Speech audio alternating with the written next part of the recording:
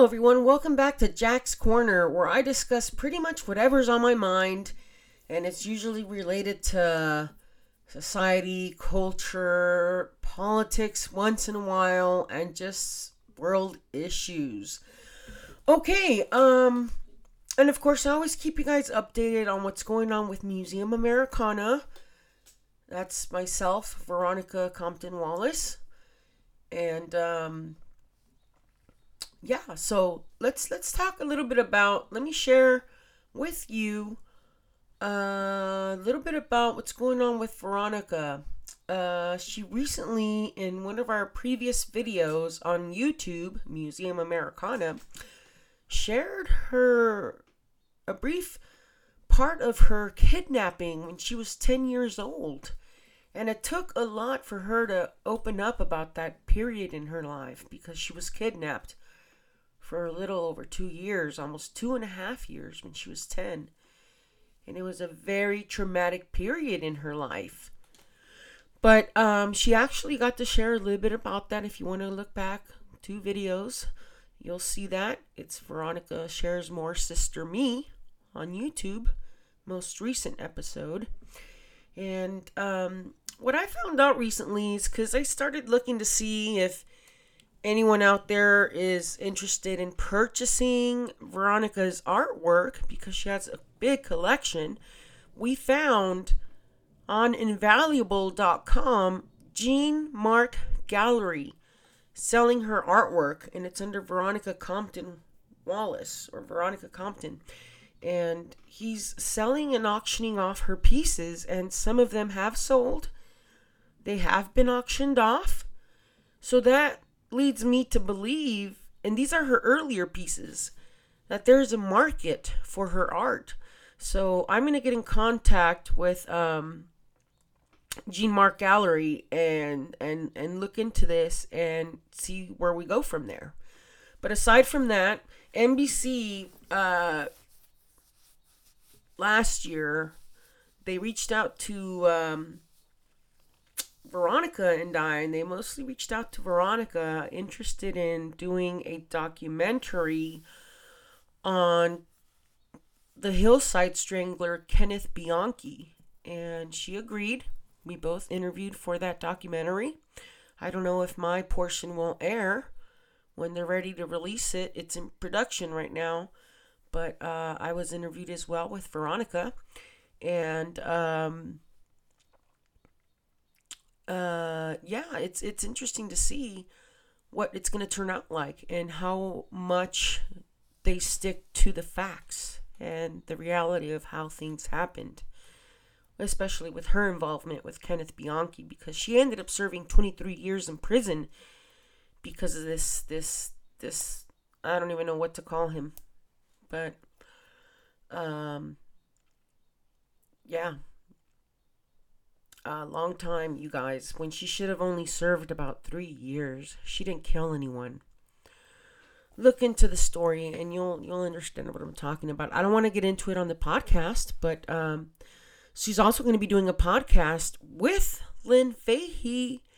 And Lynn Fahey, she specializes in the study of jury selection and a couple other areas. I know she's got some studies in criminology, so she's got an interesting background. And also with author Joe Rodata, who's author of The Watergate. I've met Joe. He's an awesome guy. I've read the book. It's very interesting. It talks about the Watergate itself. It's a residence, and there's a little bit about the Watergate scandal in there, but mostly it focuses in on the people that have resided in the Watergate. Condoleezza Rice resided in the Watergate. I don't know if she still does, but you know, he wrote about it in the book because he would interview people, and he wrote his book on this. And she would play her piano, and you can hear her playing her piano when she would live at the Watergate, and she would have hors d'oeuvres for her guests. She never served meals, which was interesting that I found, but she did always have little hors d'oeuvres when she would play piano. But very cool, very fascinating facts about the Watergate. And there's so much more. You just got to read the book. Yeah. And so, changing the subject, I want to talk just a tiny bit about the Ukraine war with Russia. First of all, I think it's wrong. I think it's an injustice. I think there's wars of crime being committed, crimes of war being committed, excuse me. And as a big animal lover, Veronica and I was just talking to her about this video that I recently saw on YouTube about these people that are going into the neighborhoods in Kyiv, Ukraine, and rescuing the dogs of these homeowners that were left behind because of the war. They evacuated their residences and left their dogs behind. They couldn't carry on with their dogs, so these people have gone in, and the neighbors, there's only a few people left in the city that remained after the war. During the war, they're still there, and they've decided to take on the responsibility of taking care of their neighbor's dog. So I think that's just a wonderful thing that they would do that. And these people that are with a dog rescue organization, they're going there and they're providing food for these dogs that are also outside of their yards, but they wait by the gates of the home. They wait by the entrances of the home for their owners to come back. But they're going to these dogs in the streets and they're feeding them. They're leaving them piles of food. And they're leaving food with the neighbors that stayed behind with the dogs. And the dogs that look like they need care, they take them in. And they either wait for the owner to come back and clean the dog, or if there's someone that's interested in adopting the dog and giving them a better life, then they can adopt the dog out. But I thought that was pretty interesting, and what an amazing cause for dogs, because, you know, if you guys have a dog out there, you know what your relationship is like with your dog. Excuse me there, my phone's ringing. Let me go ahead and silence it. I don't want any interruptions during my podcast. Okay, thank you guys for being patient with that. So, yeah, if you guys have a dog out there, you know your relationship with your dog. They're your best friend. They're your guardian. They're your alarm dog. They notify you when strangers are around. And they give you a tremendous amount of joy and affection and loyalty. So I'm just very glad to hear that there's something being done about the animals that were left behind, like especially the dogs that were left behind. And you know, I can't imagine having to leaving our pets behind. So that's a pretty horrible thing to have to go through.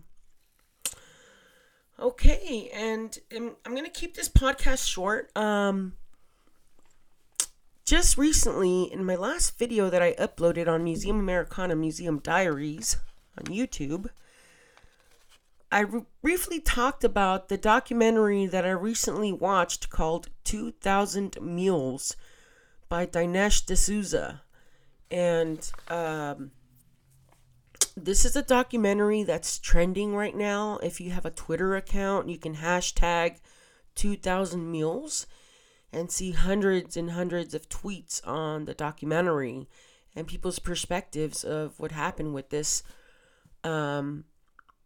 compilation of evidence of election fraud during the 2020 presidential election. And these are big claims.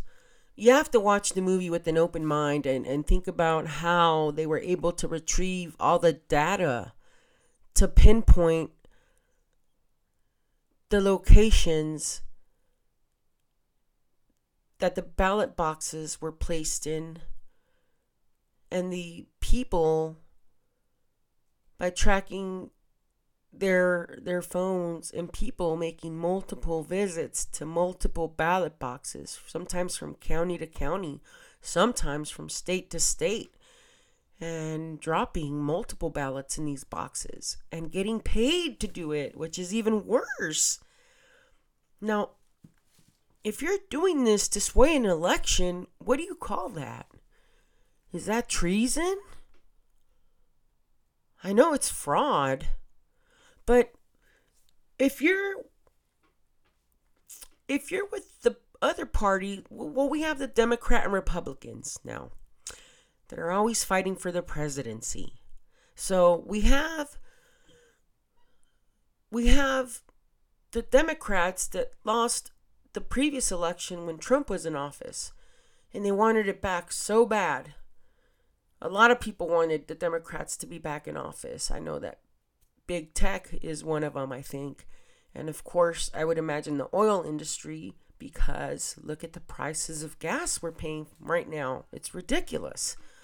I've never paid so much money for gas. Everything's gone up. Food, milk, eggs, cheese, everything, meat, produce, everything's gone up. So inflation is up, you guys. Inflation is up. But anyhow, this documentary, 2000 Mules, really makes you think about the integrity of our elections here in America. To think that you can ballot harvest and then ballot box drop multiple. They found that, for example, one person, let's call these mules because that's what they're calling them in the documentary. It's almost like a big cartel operating, okay? So they're calling them mules. The mules harvest, they pick up the harvested ballots from stash houses that are 501c3. They're nonprofits. They're picking up these ballots from these stash houses from, and then they're being sent to different ballot boxes. A lot that didn't have cameras, they were sent to, and they were being paid to do this. And people did it. There's one woman that was interviewed, and she did it because she needed extra money for Christmas. Now, mind you, this is before Election Day, during Election Day. Before and during Election Day. The night of the election, things got really weird. I personally felt that way. The night of the election, it just got really strange. And I woke up feeling like something isn't right. Something went wrong. But anyhow, aside from that, let's look at the money. And they talk about this in the documentary, where the money came from. And you have money that came in from many places. There's also dark money. But let's look at the money where contributions were made for the election. Mark Zuckerberg from Facebook donated, if I'm not mistaken, $419 million to the last election. Where did that money go? Was it used to pay the mules? The mules had to get paid from somewhere. Do you understand what I'm saying? So I would watch it. I posted in the recent video of Mother's Day, because I did discuss the movie, the documentary. I did discuss it. I posted on there a link where you can watch it on BitChute in a comment. It should be the most recent comment on our recent video. You will have a link there to the 2000 Mules documentary on BitChute. Okay? So if I know you personally, I've sent you the link via text, or I've sent it to you on Instagram because I feel it's compelling enough to watch, and it's eye-opening, and it makes you think about what's going to change to better our elections, to improve them, to keep them from being so vulnerable to fraud. We have to change the system one way or another. And that's what I want to talk about today on Jack's Corner, you guys. I hope you're doing well. Remember, we have a YouTube channel, Museum Americana. We also have a website you can go to, museumamericana.com. And we also have a Patreon account. A Patreon account if you want to become a contributor to our production, our podcast, supplies, everything we do, equipment. Please become a patron for as little as $5 a month at patreon.com, patreon.com/Museum Americana. Okay, you guys, I hope you enjoyed your Mother's Day with your family, with your mothers. We'll talk to you soon, you guys. Thanks for listening.